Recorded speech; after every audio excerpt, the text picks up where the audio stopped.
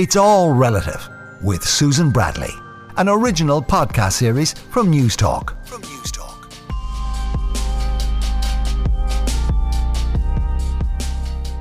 Welcome to It's All Relative. Today my guest is a guy and a person I've known for many years. He's a friend of my brother's. He also is a dad, a husband, a brother and a son.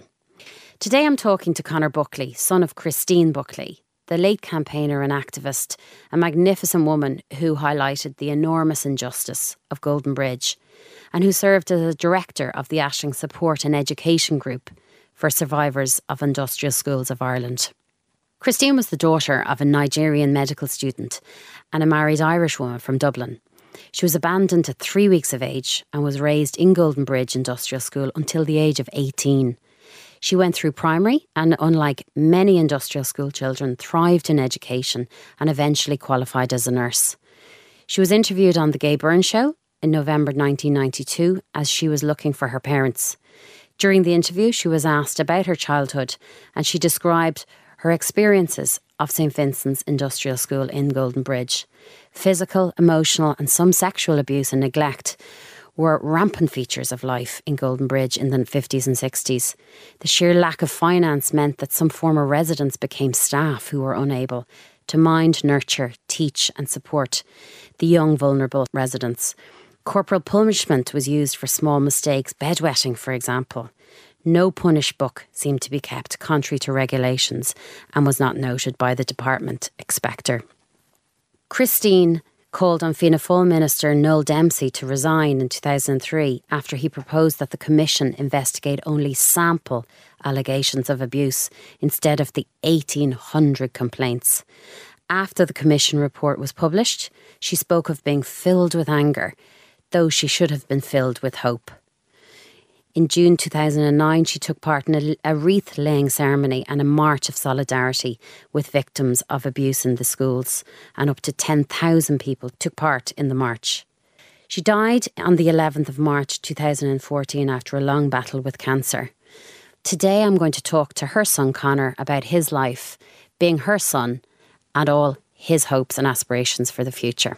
Conor, welcome to It's All Relative. Thank you for having me, Sue. It's great to have you here. I know you from my Crystal days. We'll talk about that in a few minutes. But you're here because I would love to hear your story about your family, your mum and dad, your siblings, and now your own family. So I suppose we'll start back when you were born. Tell us a little bit about what it was like growing up in the Buckley household. Yeah, I guess, well, it was great fun always, to be honest. My best friend is my brother Dara, so we were always pretty inseparable. We're very alike in lots of ways.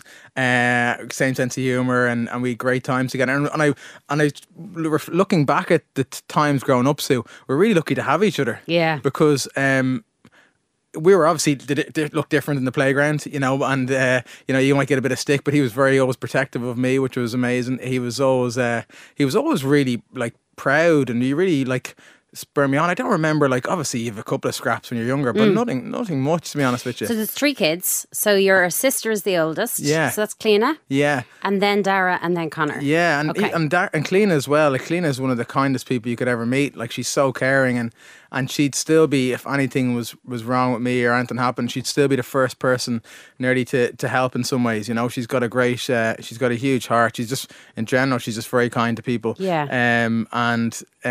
So she was the eldest, and she came along.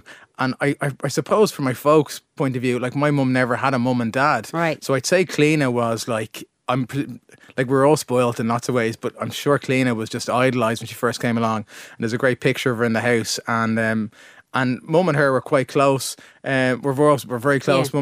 Cliona and dad are quite alike in lots of ways. They're both very intelligent intellectuals in a way, and I guess in some ways Dara and I look a bit more like my mum, because we had the afro, sure, and the curly hair, and we were pretty darker than Cliona as well. And we had her like a really outgoing personality, where it was always like fun, So no matter, that was the great thing about mum. Even the difficulties she had in life, she always brought a positive element to it. Yeah, and she also had obviously 3 very different kids as well.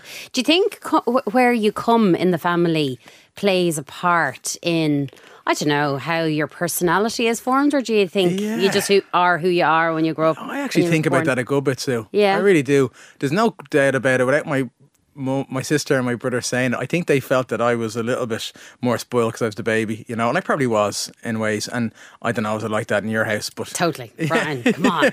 We'd girl, and then boy. Yeah. Like I could, so... Baby Connor. Yeah, there was definitely. I think we were all spoiled in different ways, but I think not so much as by my dad, but maybe my mum a little bit more because she because I was the baby, and I think she loved sport as well. And I think I was a sport obsessed as well. So and probably that's why more than anything, the sport, I think, really, because the sport really brought her to meet new people and brought her to new communities. I think she really did love all that, and she made loads of friends from that. So that was new for her as well. So she didn't have that. She'd never seen that element of life in a way, So that was great for her. And it's great for my dad as well. My dad made loads of friends from it as well. And he was.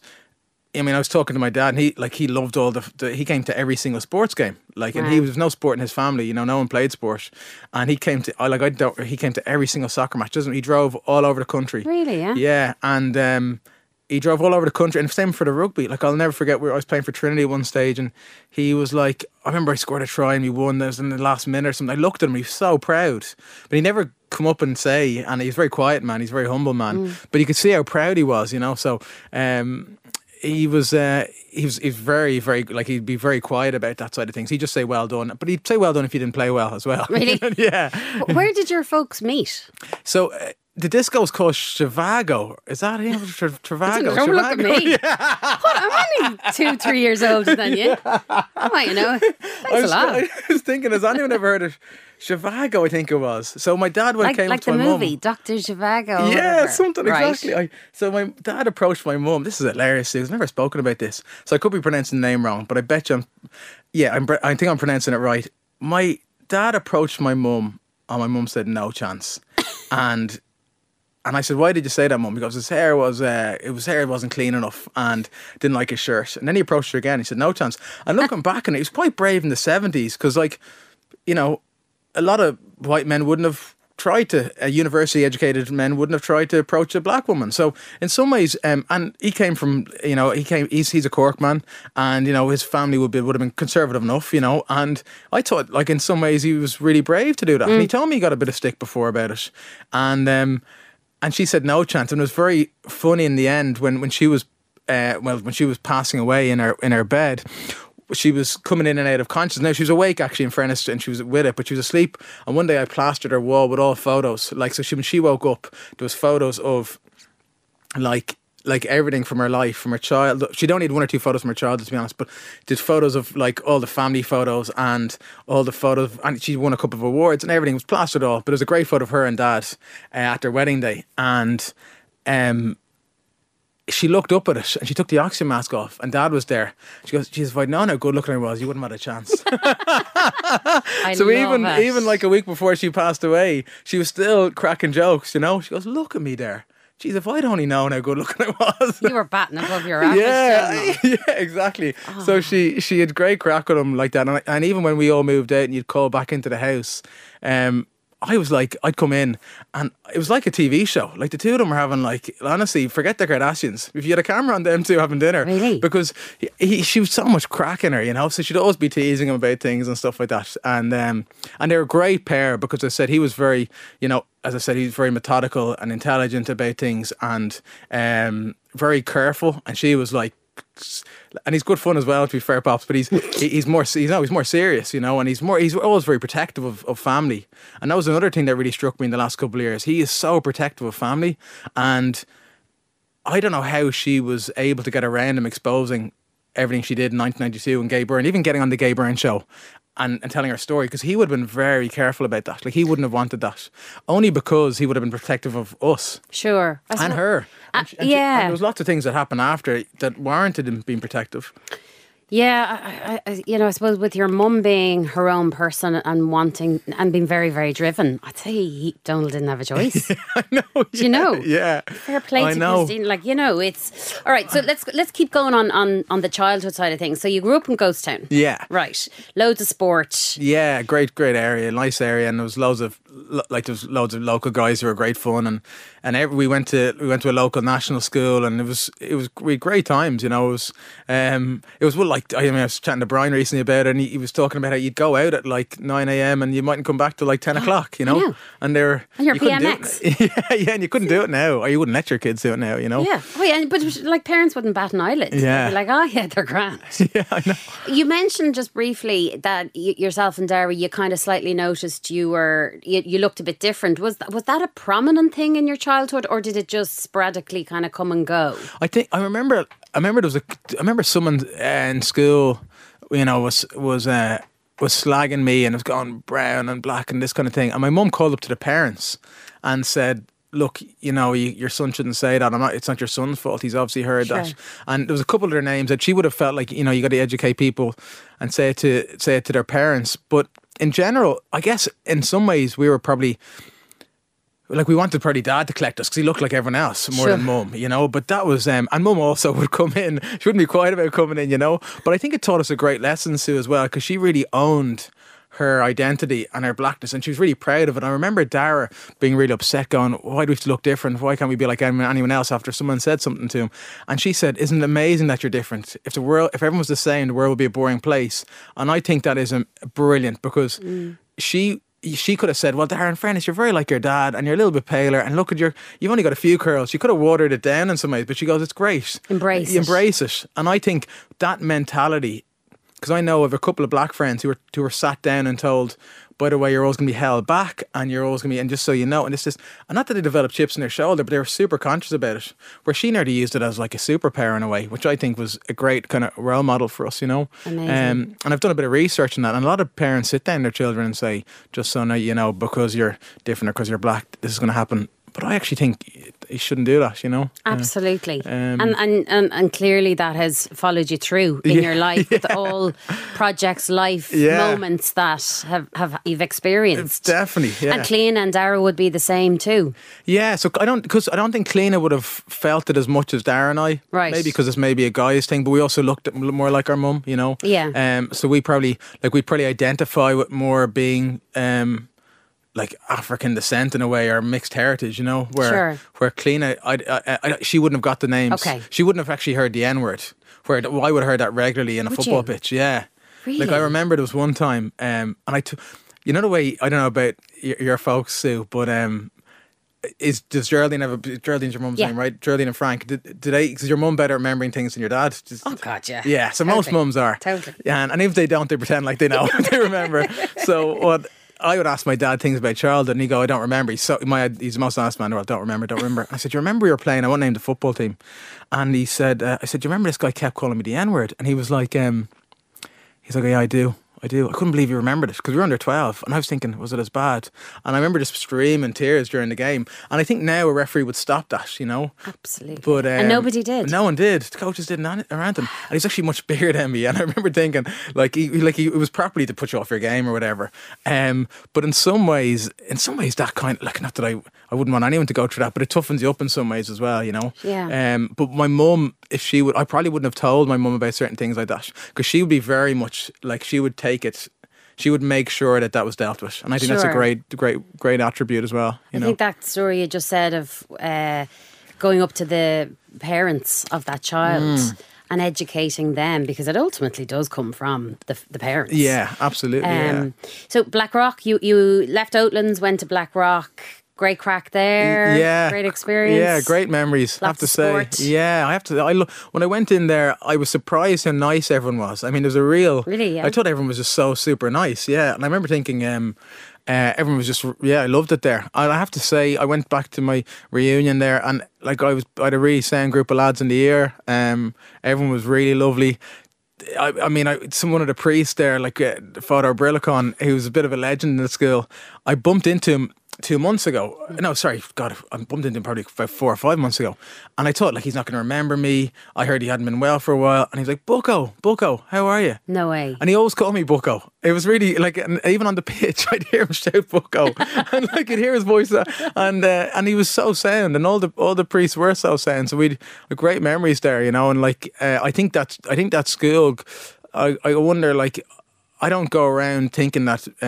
First of all, I was very, very grateful to go to that school, and my parents would have made massive sacrifices to put us into that school, like really massive sacrifices.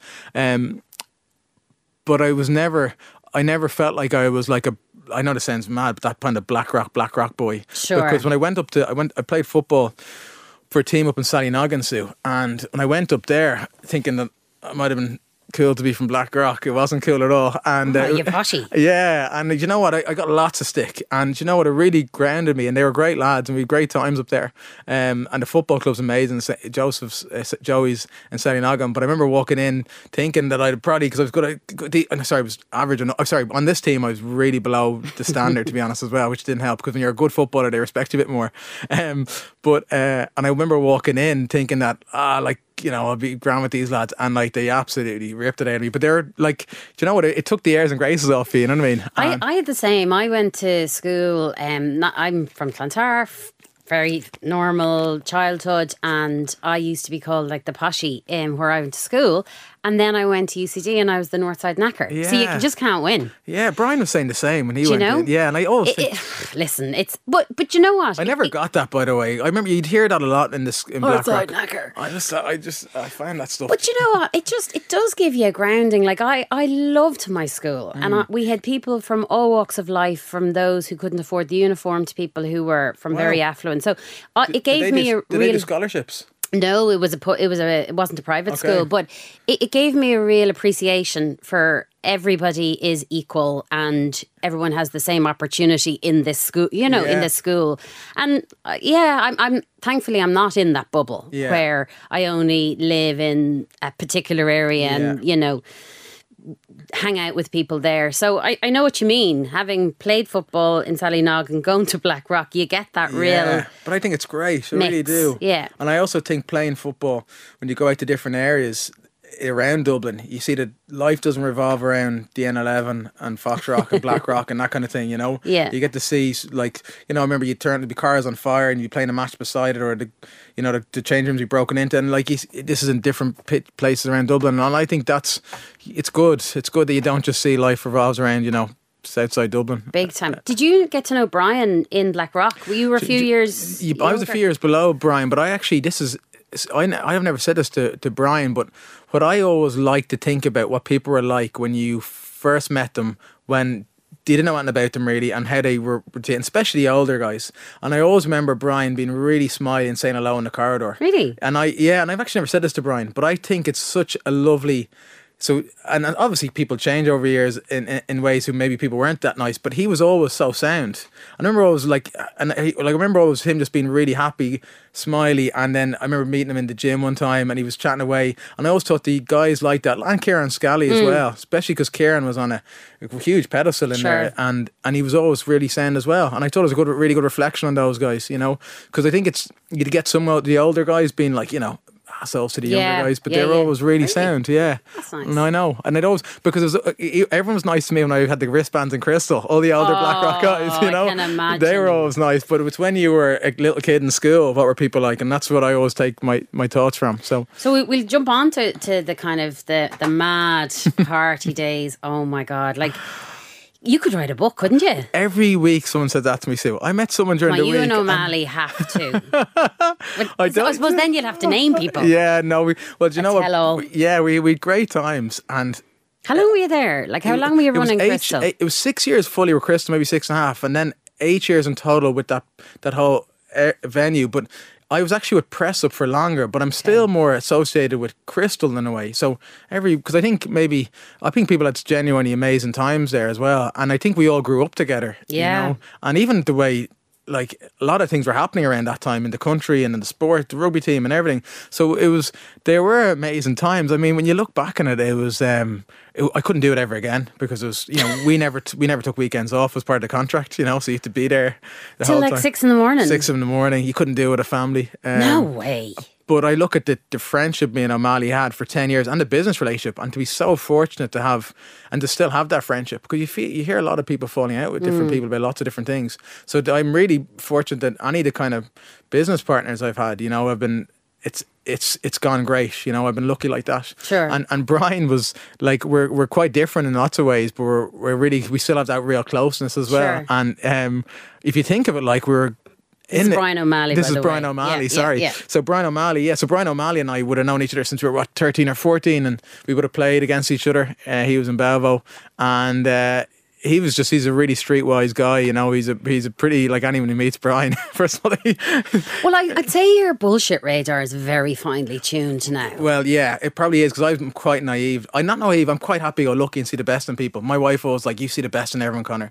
Which is a lovely way to be. Yeah, she's To a point, Yeah, probably. exactly. Yeah, she's like, she sees the best in people. So for her to say that to me, Yeah. and she's really like, but back then I really was like super seeing the best in people. And Brian is quite streetwise, Brian O'Malley. His bullshit radar from the age of 15 was like, he takes no bullshit. Like, Yeah. he, I'd say you saw, like you mentioned it there, like people trying to be your bezies, trying to, skip queues and all that kind of stuff. Do you look back on those days and kind of think, are there select number of absolute bleeps that you go, oh my God? Or did some certain people surprise you? Like, do you know what I mean? Yeah, there was a champagne crew back then. Seemingly champagne is the only thing that hasn't dropped off the face of the charts after Celtic Tiger. So it just dropped off. Yeah, sales dropped off a cliff.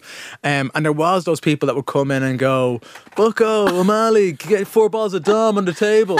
And they'd be like, like mad characters would come in, like, and we were like, who are, like, because we haven't come across these people. And Doesn't matter, you're paying. yeah, and I remember this guy was like 6'5", and he used to just stand over me and go, "I want this, I want that." But what I didn't factor in, Sue, was until afterwards. So you'd meet some people on the street now, like, they're really nice people, and maybe your perception wasn't great. That looking back, and I talked to people about particular people, and they go, "Oh, they're off their face on coke," or there was this thing, and we were quite naive, because that actually kind of missed us, because we were working every weekend. We didn't do the pre-drinking or anything like that, so we kind of missed that. So I even knew guys that were really good friends of me that would have got thrown out of Crystal for doing coke, and I would have fought for them, going to the doorman, like, "Oh, there's no way." Yeah. And I would have found out after that they actually were, Yeah. So a lot of that stuff missed us in a way, and also, so a lot of people that came up that were maybe a bit obnoxious were on that, were using drugs, Now that was a small group of people, and in general, like, we were drinking with people that we really liked, and in some ways we did the best job in the world, because we're having great crack. And one of the things was, the owner was like, you need to have a few Rangan, drinks. isn't it? Yeah, Rangan. He was like, you need to have a few drinks. Like, he was like, and I remember not drinking for 8 months, and it was more exhausting not drinking than drinking. Okay. Like, I'd wake up more tired. So but overall, basically, you're meeting people. When you love people, and my mum loved people, like, she absolutely adored people. When you actually really like meeting people, and it's actually like the best job in the world, and it really was for a couple of years. And only when Brian left, and he left because he wanted to do his own, he wanted to get out of nightclubs. Yeah. Him and Ina were going to be getting married, and he just wanted to leave. And so when he left, the fun element Dropped. Yeah, Really? So and I say that to him, and I was sitting on the front door. And it was just it was just like, it was a thing that, you're working with one of your best pals. And How long did you stay when Brian O'Malley left? I'd say Paddy McKillen approached me around the time he left, and I was crazy loyal to Crystal. And then a couple of things annoyed me, and I knew there was going to be no progression. And Brian O'Malley was like, "You need to get out of there," And then Paddy and I progressed, and the conversation was really exciting with Paddy, and you can see what some of the stuff he's done.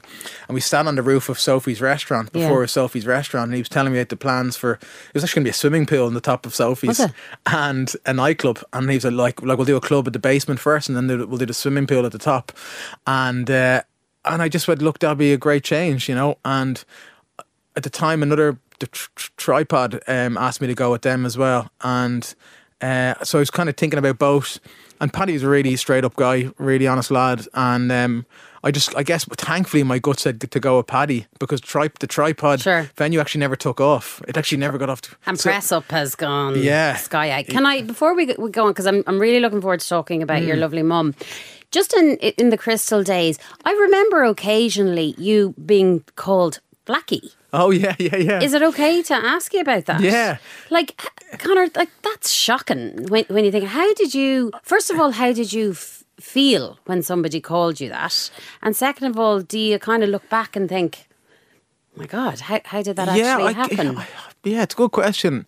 I haven't really thought about it a huge amount. I think, and it's an interesting concept because sometimes, because I was so pretty happy-go-lucky, I laughed along at that, Sue. So, like, in some ways, I'm encouraging it as much as anyone, which is something I'm maybe not proud of in ways, you know? And in other ways, I'm thinking of one person who would have said it to me, and this is mad because the intention of that person probably was a bit demeaning. Yeah. But other people, I would have, like... I genuinely wouldn't have minded because I actually, sometimes, I mean, there was one nickname that was close to that, and I'll tell you now off air, but I would have seen it as like as a sporting achievement in a way, you know. So I didn't bother me, you know. I felt like it was like kind of kudos, you know. So,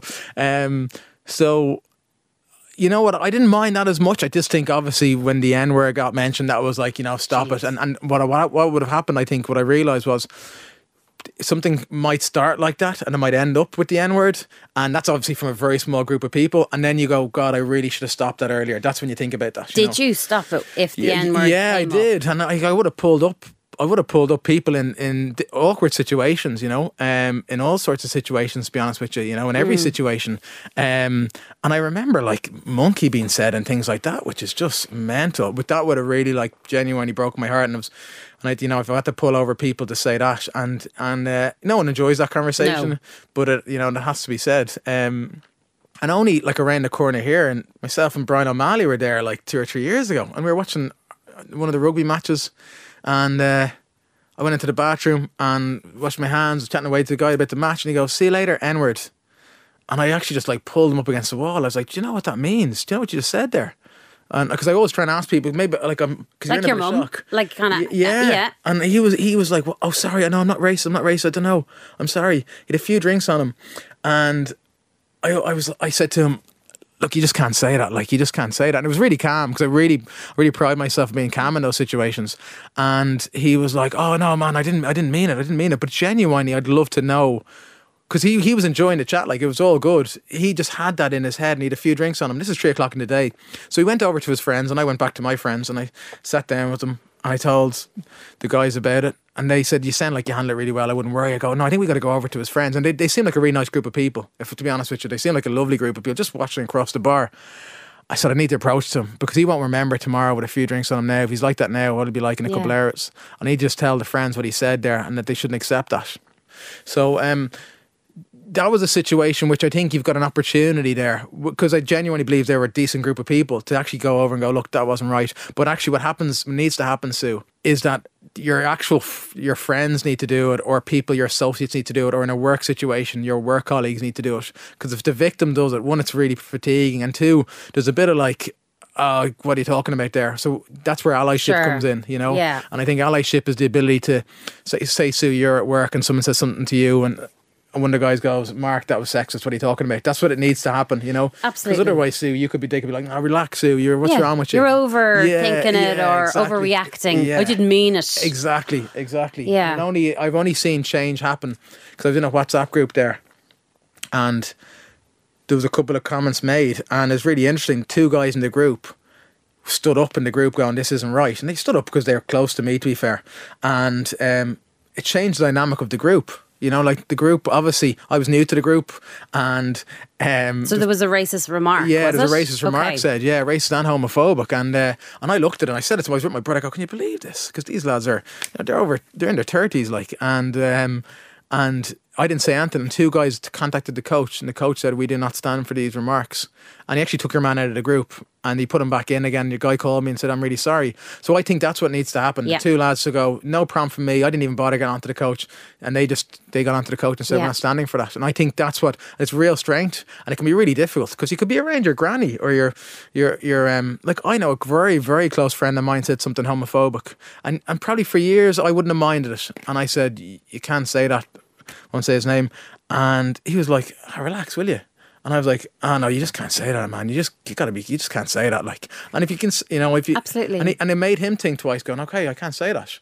Where he was giving out about someone else pulling him up on it. He was giving out about a girl pulling him up on it, and I said, she was right to pull you up on it. You can't say that, And it changed his perception of maybe how these conversations are meant to go, So that's what I think really needs to happen, It's having the courage to get people to rethink exactly what they're saying. That's a great thing, even just in our chat, for me to kind of take home in situations. Have the courage, have the balls to, to stand up to people and have those awkward conversations. Yeah. People just hate confrontation. Yeah. The worst thing is to look back and go, let's talk about your gorgeous mum, because she's the reason really we're here today.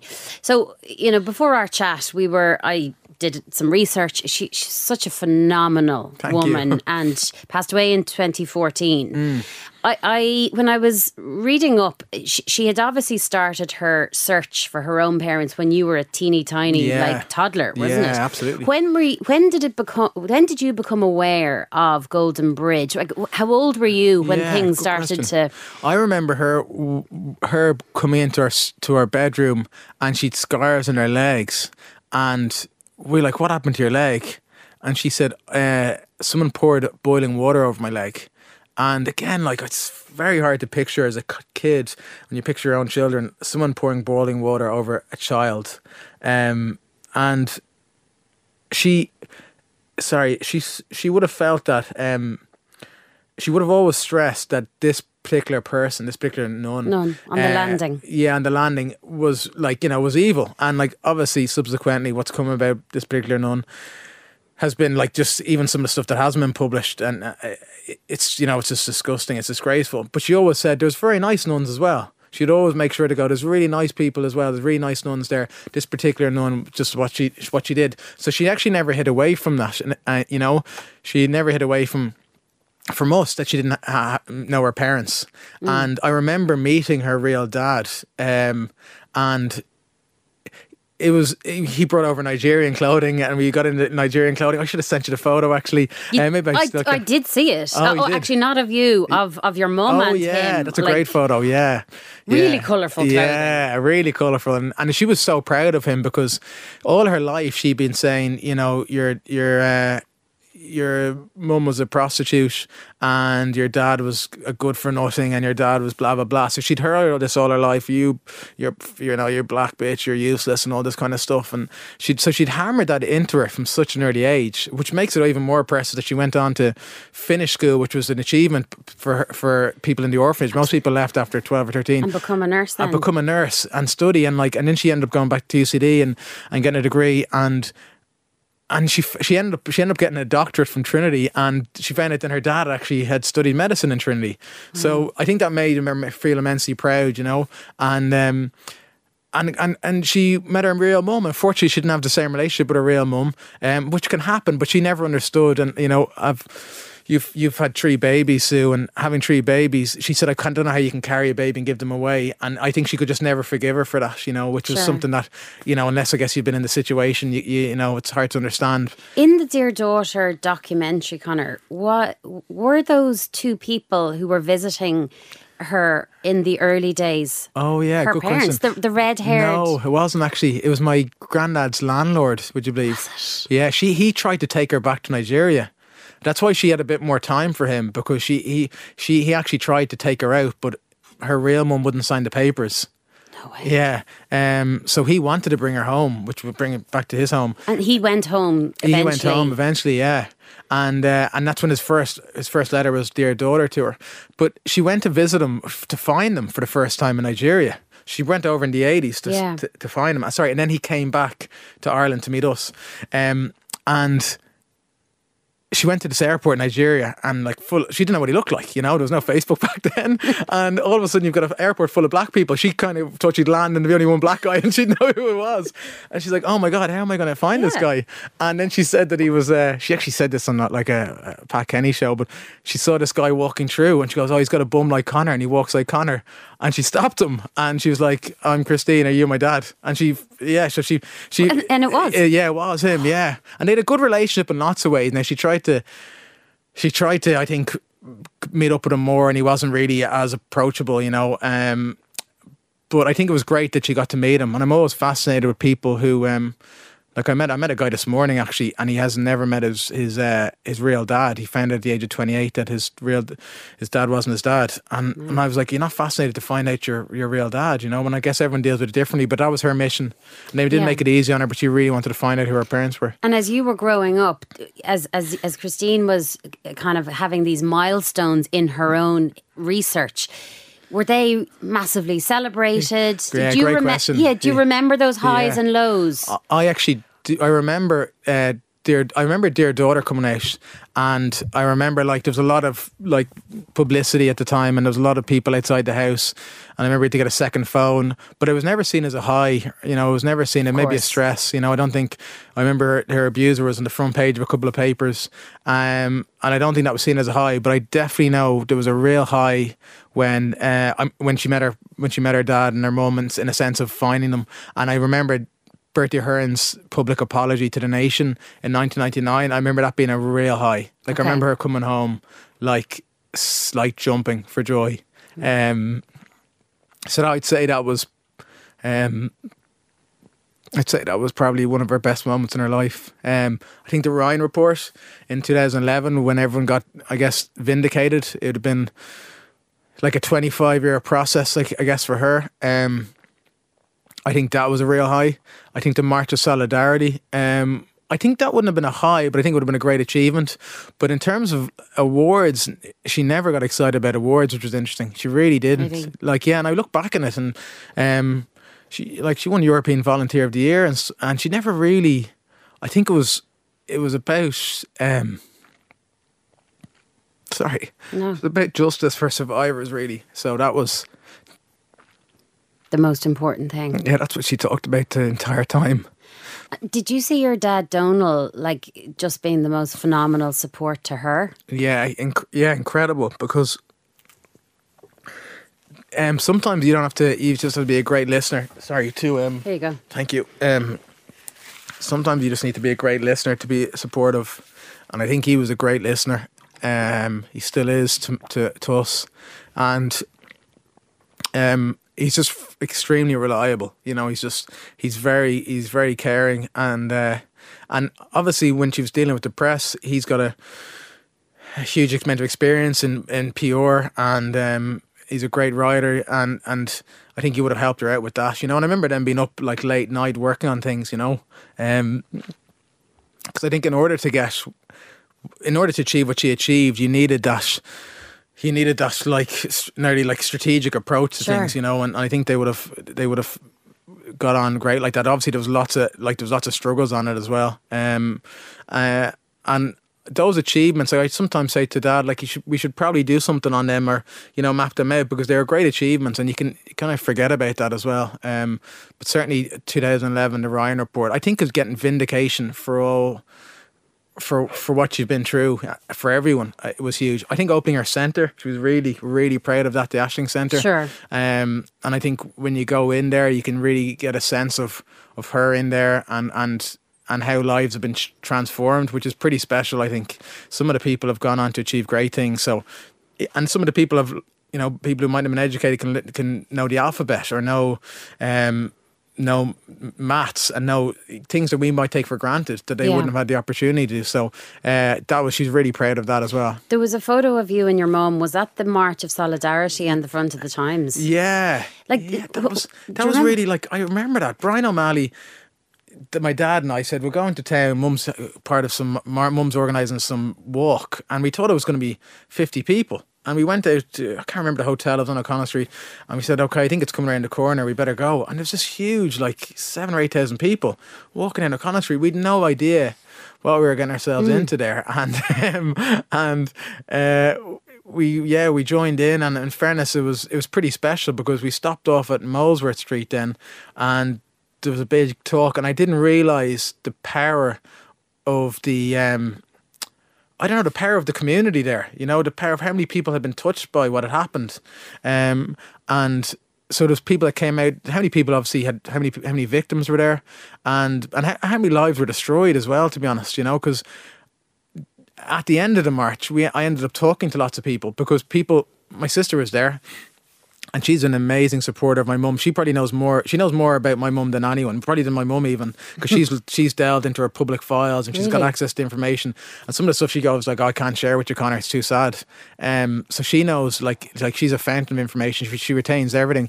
And because I look a bit like my mum, people are coming up to me and telling me their stories. So we had this line of people talking to my mum and this line of people talking to me, and their stories were so heartbreaking, like about like sexually, physically, mentally abused, and I never understood. I still probably don't have the full grasp, but how many people's lives have been destroyed, and their siblings and their spouses. So one of the things my mum set up was nationwide counselling, so that anyone who'd been in these institutions would get free counselling, and also that their children would, and their partners would, because most of them had broken relationships. A lot of them had fractured relationships with people close to them, Yeah. So I think even to keep a family together is an achievement, in any day and age, but especially when you've gone through that trauma. The fact that herself and Donal were so tight-knit and had 3 children who remain very close-knit is phenomenal in itself, considering what her upbringing was until... Yeah, she did a lot of counselling, she went, and I'm sure they had their tough times as well, but she really believed in counselling, like she really believed in counselling and education. And like there was times when I came home and she'd be crying on the kitchen table, and... she'd tell you things that she mightn't have said to anyone.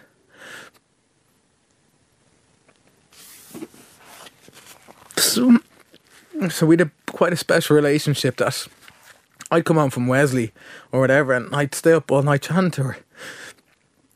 What I never thought about was she talked to me like an adult, even when I was like 12 or 13. Really, yeah. So it actually kind of makes you quite streetwise in a way, because I think I had my first job at 13 and I was working in a summer camp. It was 9 to 4 or 5, and this guy had shortchanged me. I was €50 a week, by the time you get your bus fare in there wasn't much after that. And this guy, he's a good guy now, and he was tight back then. Yeah, you might have known. I talked to you before about him, didn't I? You can tell me off air. I'll tell you off air. We had a conversation years ago, because when you were setting up the summer camps with Brian. You have some memory, do you know that? Yeah. I don't think we met for coffee, but we spoke on the phone a couple of times. And I was saying, because I'd worked in summer camps for 10 years, so I was like, I can tell you lots of ins and outs and pitfalls and everything. And so I was telling you about this guy anyway. But and I remember being 13, and I'd originally done the camp, and a week later he goes, look, do you want to work here? And I said, okay. So he left me €25 short, okay? And I was like, he's a teacher as well. And I was like, oh God, so I don't really want to confront him about it. So I was walking back to get the bus. It was a sunny day. It was like 4:30 or 5 on a Friday. I was like, I'll just leave it, And I was like, no, I can't. I had my mum's voice in my head going, you can't let people away with that. So I went back to this guy. I said, he was a teacher in the school. And I said, look, there's €25 missing from this. And he went nuts. He went crazy. And anyone knows this guy. And he's a good character. He's passed away now. But we'll know what he was like. And he was effing and blind and going, there's no way this could have happened. There's no way. I double checked yours, I triple checked yours. And I said, look, mister, blah, blah, you did, it's not there. And he goes, check the bushes. I said, I only opened them when we left the gate. Check the bushes. I know. I know. And I said to him, we were outside, I said, I was outside Stradbroke. I was like, look, I've left the gates. I opened it up. And he was like, going mad. So eventually, reluctantly, like half an hour later, he gave me the money back. So the next week, I told my mum about it, and she said, fair play to you, you handled it really well done. And the next week, he left me €5 short. and I was close to the bus stop, which was about 20-minute walk away, and I was wrecked, and I was like, I'm actually not going back. And I said, I have to go back. My mum's voice was in my head. I was like, you can't let them away with it. And even now, I'd probably just leave it, you know. Now I'd probably leave it. Really? But back then I was like, and I went back, and he went berserk. He's like, no way. Had us looking into the bushes again. I go, I didn't open it in the bushes. Open it left the gates. I found it subsequently. This is what he did with everyone. This was actually tactic, you know. And you know, years later, I had a bit of a laugh at him about it. Like, he was a bit of a character, this fella. But my mum's voice was in my head too. You can't let people away with that, you know. And it was a big deal to me, 5-year-old. And I said, if I let them away with it now, I'll let them away with it later on in life. And it's funny, because in the nightclub game, people like that do things like that. Like, they really try not to, you know, let you pay or pay you and that kind of stuff. Sure. And you take those, if you let people away at the start, you know, you carry that through. So I always thank my mum for that, and I also think about my mum's voice in my head there, and I still feel like it's there. So even when I cycled in today, so I have a picture of her on my bike, because I always on your bike, yeah, have like you? it's laminated around, and it worked any conditions, rain, snow, anything, it's still there. And I always hear her voice in my head, and it works in other ways as well, like where like. Sometimes I might be angry about something, and I think my mum would always say, the poor fecker, I didn't have anything. Or you might just have a bit of empathy towards someone because of you'd hear my mum's voice saying, like them, you know, for whatever reason, I think of what my mum might do in that situation. So she stays with you in that way as well. She's so special, and I suppose she's inbred in your mind that she's just always with you and guiding you and supporting you. Well, she passed away. She passed away from breast cancer in 2014. How do you think she was as she was coming to the end of her days in terms of comfort, knowing that the injustices were highlighted? Obviously, there's an awful lot of further work to be done, but was she at peace, or did she feel, okay, I've kind of broken the back off it? Yeah, really good question. You know, I should ask my dad that to give you an honest answer. My feeling was that she definitely achieved what she set out to achieve, but I think something like the tune Babies being exposed, I think she still would have been in the thick of it there, you know, with Catherine Corliss, fair play to her again, another really brave woman. I feel like she would have, I still think she'd feel like the work isn't done, but at the same time, I think she can rest in peace in what she achieved, definitely. I think she'd want to keep, you know, her centre alive, and I think that she'd want to keep helping people. I would have loved to have known what her life would have been if she hadn't, you know, devoted so much time. Like, would she have developed cancer? You know, she had cancer if she had me for the first time. She'd cervical first, was it? Yeah. And then she breast. Yeah, exactly. And then she went into remission. I would have loved. Yeah, I'd love to know. Yeah, I'd love to know what her life would have been. Like, you know, she always wanted to be. She was a nurse. She always wanted to be a doctor. I wonder, but then maybe that gave her the fight as well. You know. This is probably a hard question because there's probably so many adjectives to describe her. But, like, you know, if you were to say them on two hands, well, how would you describe your mum? Well, fun. I think she was great fun. Yeah, I think that was important. I think she's very caring and kind. She's quite powerful in a way of like, and I think she had a kind, caring, powerful, honest, brutally honest. You know, like she'd get in trouble with like her honesty as well, because she wouldn't have suffered fools either saying things where she didn't agree with them, and very endearing, and just a love for people. You know, she really did. She particularly loved young people. Like my friends are around, she loved being around them. Hearing their stories. Yeah, big time. Yeah. Let's kind of move on and finish with your own family, Conor. You're married to Lauren. Yeah, Lauren's amazing. She's just the most. She's just the most special person. Like Lauren's in every sense of the way. I'm very fortunate because of, you know, there's no doubt about it. When I was in Crystal, you know, it was a great place. I could have fallen down the trap of being with someone that maybe, you know, didn't have Lauren's great values, you know. Every week. So you did. Come on. I could have, and I think you've got to, you know, a lot of a lot of people in that position probably would have, you know. Would have, yeah. Where did you meet Lauren? I met her in Crystal. Did you? Okay. And what I loved about her was she was so quiet and shy, and she didn't get caught up in that whole scene. Sure, yeah. And that was the most coolest thing about her. And she was sitting in the corner, and I said to one of her friends, "Oh my God, that girl is so beautiful, who you have to introduce me." And then I did my best to fuck it up for a year, to be fair. That's like Donal and Christine. How are you? No, thanks.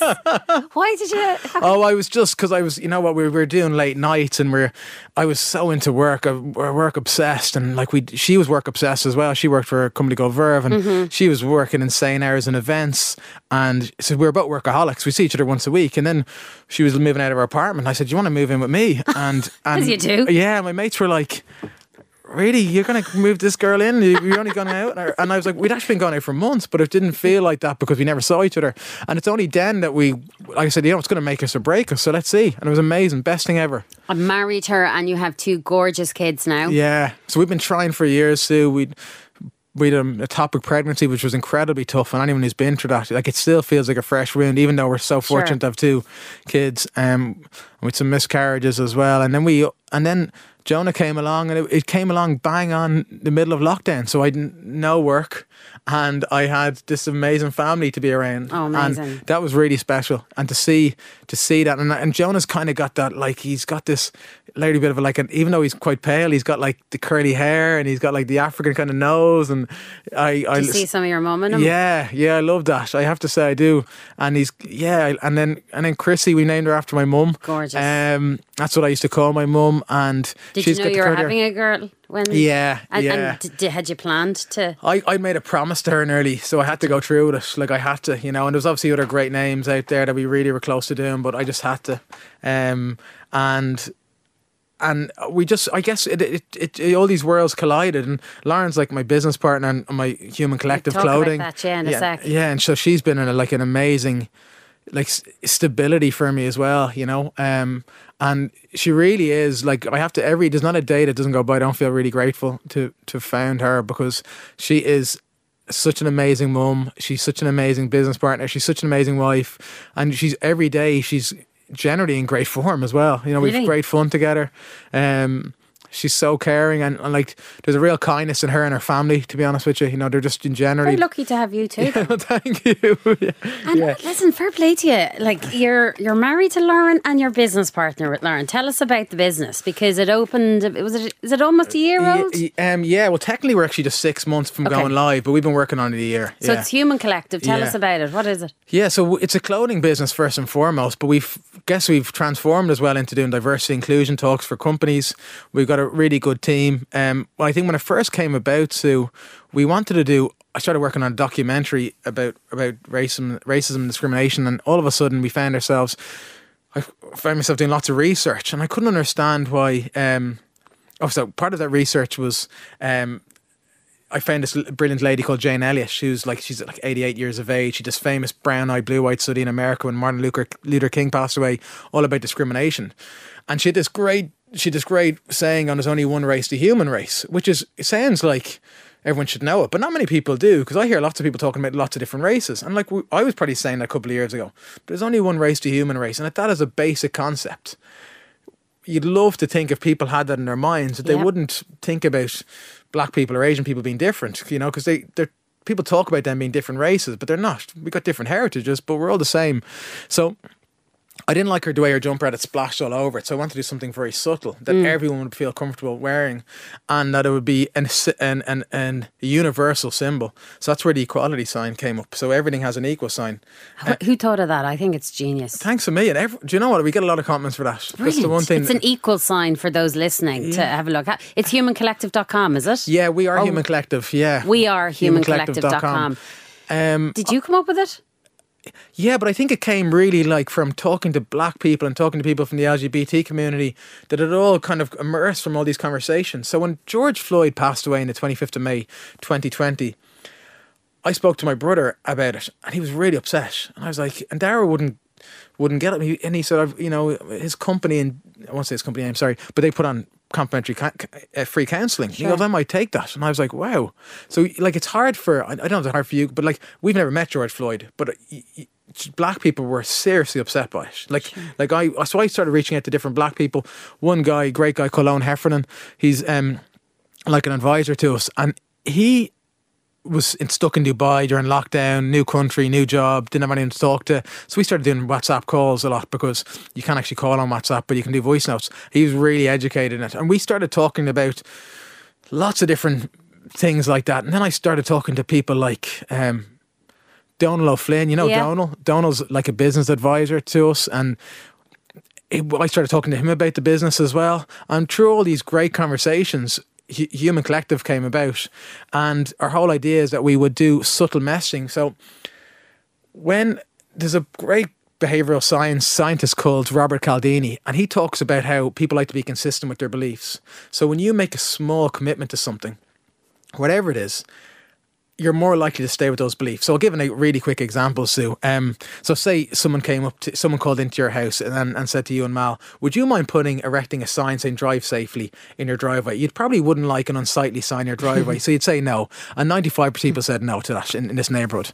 They went to the next neighbourhood, which was a similar group of people, and they said, would you mind putting a postcard in your window saying drive safely? And you know what? I think like 80% of people agreed to put the postcard in.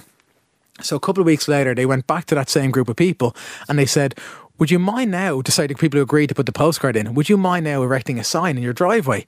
And something like 60% of people agreed to do it. So here, all of a sudden, 60% of people agreed to do it when no one in the previous neighbourhood wanted to do it. And they did a couple of other research projects on and experiments, and it basically showed that people like to be consistent. So we feel that if you make a small commitment, and it doesn't have to be buying our jumper, obviously it'd be amazing if you did, but it doesn't have to be that. But in general, say for example, you watched a program or listened to this talk, or we did a diversity inclusion talk during the week, you're more likely to stick with those beliefs after. So when you make a commitment to something, and I really mean whatever it is, whether it might be standing up for someone, or maybe it might be going to the Pride March on June 25th, you're more likely to, when a situation presents itself, that you're more likely to stay consistent with those original beliefs. So using that type of psychology and using the fact that we believe that the other question I had too is why, when these jumpers were created, that they were always like cheap jumpers. They were always like charity jumpers, and you'd use them one day a year and you'd never use them again, which is one, a waste, but two, it nearly demeans the message, you know. So I'm not going to talk about other charity jumpers because I don't want to knock anyone else's brand, but I felt like, first of all, they weren't high quality, and secondly, they weren't sustainable. So we wanted to make all our clothing either 100% organic cotton or 85% organic cotton and 15% recycled polyester, because what we want to do is make really high quality clothing that still had a good message. So because I said most of the, like, even you see t-shirts that say no black, no Irish, no dogs, or more blacks, more Irish, more dogs. They're always cheap, and they're always like a bit tacky. They are, and they you wear them 5 times, and then they're all like kind of hard. Exactly. You want the jumper in the wardrobe that you're always going to take when it's back from the wash. Exactly. So we wanted a jumper that was 365 days a year, because the message has to be 365 days a year. So we've one company that have contacted us that want to do Pride t-shirts, and they want a lot of them. And I said, look, we want to work with you, absolutely, but they wanted their company logo on it, and they wanted it slapped on the chest. And we said, no, we're not going to put it on the chest, because the Equal sign owns the chest. Even our logo's on the back. We've relegated our Human Collective logo on the back. We're going to put it on the shoulder if you're happy with that. And they were happy with that, which is great. And but I go, we want to make the t-shirts going to be really high quality, because it has to be worn every day of the year, and it can't be just worn because it's June, it celebrates Pride, you know. I saw you've done some Ukrainian beanies. Yeah, did you see them? Yeah, well, I've met a Ukrainian lady who was wearing one, and she says every time she walks down the street, amazing, people kind of go, oh. Yeah. I actually have to say, I thought those hats look brilliant. And you know what? I actually brought you in a hat, would you believe? But I didn't bring any Ukrainian hat. And I have to say, I love the Ukrainian hats. The colour, first of all, the colours are great. But I've met a lot of Ukrainian people, and we've given some to them, and they love it as well, which is nice, because so we're doing that for Ukraine Ireland. We actually we're looking to organise a walk. It's called a Walk for Humanity at the end of June. We're for Ukraine, to raise money for Ukraine, but we've got a couple of difficulties around that at the moment. But the idea would be that we would do that, and that profits are going to go from the hats to this to Ukraine Ireland. You're unbelievable, honestly. Well, you know what? This is the other thing, Sue. Two things that I didn't really factor in. One is when you get up in the morning and you've had like there's lots of challenges in the business, it kind of gives you a bit of a kick when you know that it's more than just trying to drive revenue, that you're doing it for a purpose. Yeah, a real purpose. Like, it definitely helps. Then it attracts people who are. We've got some great people on the team, like Michael Dara Macaulay and Paddy Smith, and they're probably the well-known guys. A great guy called James Murray, and we got really good guys in the team that have got good souls as well. So it attracts good people. And Donald O'Flynn, obviously, Owen Heffernan, Momobo Agoro. We've got really kind people. And then it also helps because people have been really kind to us then. So people have given us like a free office for a couple of months. People have given us free furniture. So it actually, it's like I never understood the power of reciprocity in a way. Even people who you looked after in Crystal years ago. That's amazing. That is amazing, genuine. I never factored in how that kindness comes back as well. So, but it's this unbelievably good karma. I mean, look, at the end of the day, it is commercial enterprise, and I applaud you so much. By the way, you gifted me a gorgeous jumper a while ago, and it is my go-to jumper. And I'm not just saying that. And I would have worn it in today, except I have a stain on it. It's cream. And I went, I can't wear it. And I'd be like, do you want to maybe throw that in the wash? I love it. Well, and Brian wears his, and they're gorgeous. And actually, I'm going to go on and buy that lovely kind of dark green one. I think it's gorgeous. Thanks a million. That's actually been with two bestsellers, and that's one of the best sellers. It's kind of universal, you know. But also, I think it's just amazing what it represents, and no doubt Christina is very much in the forefront of all of those things. I think she's so lucky to have you as her son, and I'm not trying to kind of blow smoke up, where one blows smoke, but I think it's brilliant, and thank you for doing all you do. I presume all the events are on We Are Human Collective. Is it for people to go on and have a look? So we haven't published that one yet because we're still trying to get a couple of things organised on our end. But we want to do that walk, and then we want to do a couple of other things for the community. But the hats are on, and we're going to do we have a Ukraine t-shirt on. But I really want to do the walk because we've done a couple of things before, and they're great. Like we did the Bat Cycle for my mum's charity, and it's just a lovely thing to do, and I think a walk is something that just brings people together. It's nice. You seem really kind of happy and content in life. Is that right? Yeah, I think in general, I'd say my general outlook is in lots of ways. But then Lauren said to me yesterday, my wife said to me yesterday, everyone would feel that about you, but they probably don't see the stresses behind it as well. So there is definitely stressful times. I probably feel like I'm in a situation where if I'm not spending time with the family, I feel a bit guilty. If I'm not working on the business, I feel a bit guilty. I wish you continued success in that. In life, what are your, I suppose, hopes and wishes for the next number of years ahead? Yeah, I guess I'd love for Laura. Look, the kids think I'm a good dad. I think I've been definitely Come on. You're hands-on. I am hands-on, but I've been really fortunate to have a great dad and obviously a great mum. Lauren think I'm a good husband, and I guess you want your family to be healthy, like on the base, like that. I kicked a football today for the first time in months. I love that. I'll never get bored of feeling like a kid kicking a football around with a mate, and that's genuinely like puts me on a serious high. And Human Collective PLC.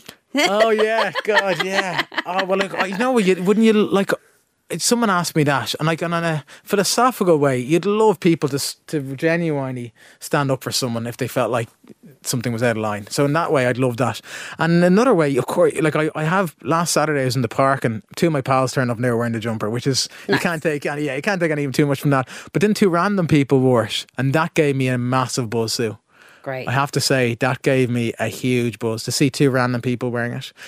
We've got amazing press. We've got a really, we've been very fortunate with that. But that really made me happy. Yeah. So sometimes when people wear it and they're not even tagging, you're just happy to wear it. Like Brian was out with Amy last Saturday, and he was wearing it. I've even texted him to say thanks. I should. But Amy was talking about being at this gig, and he just looked great wearing it. And that makes you happy. Yeah. So I think I don't know these two strangers who were wearing it last Saturday, but that was a really lovely to see. I think that's pretty cool. And I think when people genuinely love the quality is really important, because no one's going to buy it again if they don't like the quality, and no Absolutely. one's. So I think that's very important. And sorry, Brown Thomas have contacted us as well about going into their stores, so that's a real high for us as well, because that just means I guess we're getting real credibility, That's brilliant. Yeah. So hopefully maybe by the end of Christmas, but those kind of things are little highs because you need to note them down because there's plenty of lows and there's plenty of challenges. Yeah. And every day you get there's difficulties there, But I actually think you need serious resilience, And I was lucky in a way because I was working with Paddy McKillen, and he's a great lad. And a guy called Barry Plunkett as well with Press Up. Any issues? Nothing was an issue. Everything was just let's just climb that mountain, And there's a great mindset to be around. Absolutely. And I think honestly, nothing was a problem. You know what I mean? Yeah. And those people give you energy, which you don't. Yeah. There's a great guy, Barry Plunkett, who was a partner with me for 10 years as well. And you get great. You need to be around people who give you great energy. Brilliant. Well, look, I really enjoyed the chat. Thanks too. so Thank much. Best of luck with everything. And as you as a person, I just think you're terrific. And I wish you lots and lots of love, luck, and happiness. Thanks so much, Sue. Thanks for being on. Thank you. It's All Relative with Susan Bradley, an original podcast series from News Talk.